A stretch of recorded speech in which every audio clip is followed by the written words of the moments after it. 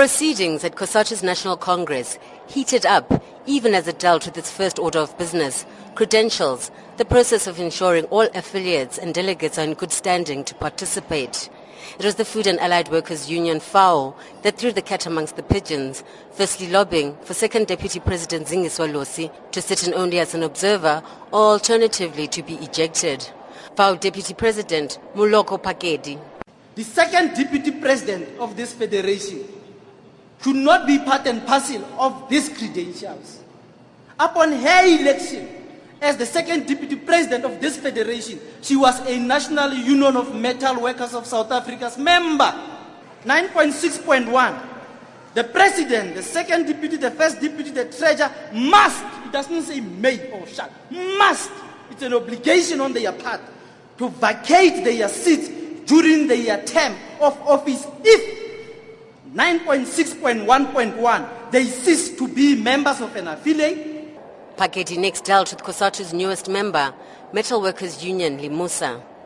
Unions intending to apply for membership must again send to the CEC all those provided for under 2.1.2 up to 2.1.2.3.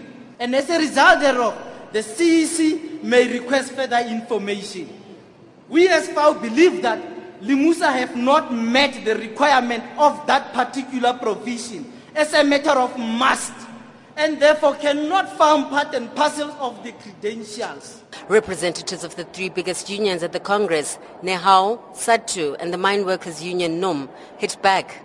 SADTU General Secretary Mungwena Maluleke. Why must we here come and rewrite the Constitution? Because a CEC is a structure of the Constitution.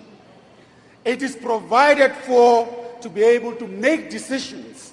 It has made a decision on the second Deputy President. It has made a decision on Limusa. And why is FAO wanting us to undermine a structure of the Constitution, being the CEC? Maluleke says in addition to the CEC, the Special National Congress made a decision that Losi and Limusa are legitimate members of the Labour Federation. He was supported by former President of the National Union of Mine Workers, Pete Matosa. The second Deputy President of the Federation is a member of a union in good standing. In fact, Mongameli, what FAO is doing is questioning the legitimacy of IPOPU as an organization. And that cannot be allowed to happen and to continue in the Federation. If they wanted to be present when she was elected as a shop steward, they should have requested IPOPU to invite them. Sakao was, however, not convinced, siding with FAO, a representative of Sakao.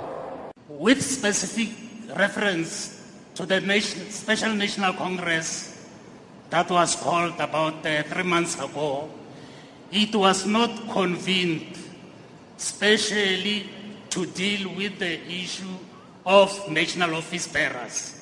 So the argument that the issue was resolved at the Special National Congress is misplaced and does not address the issue. So we still argue as Sakao that FAO is correct. For her part, Losi appeared unfazed by the turbulence around her, saying she did not take the matter personally, as it is not the first time she has had to contend with it. Eventually, just under 2,000 delegates voted for the credentials as they stand, the inclusion of Losi and Limusa as delegates.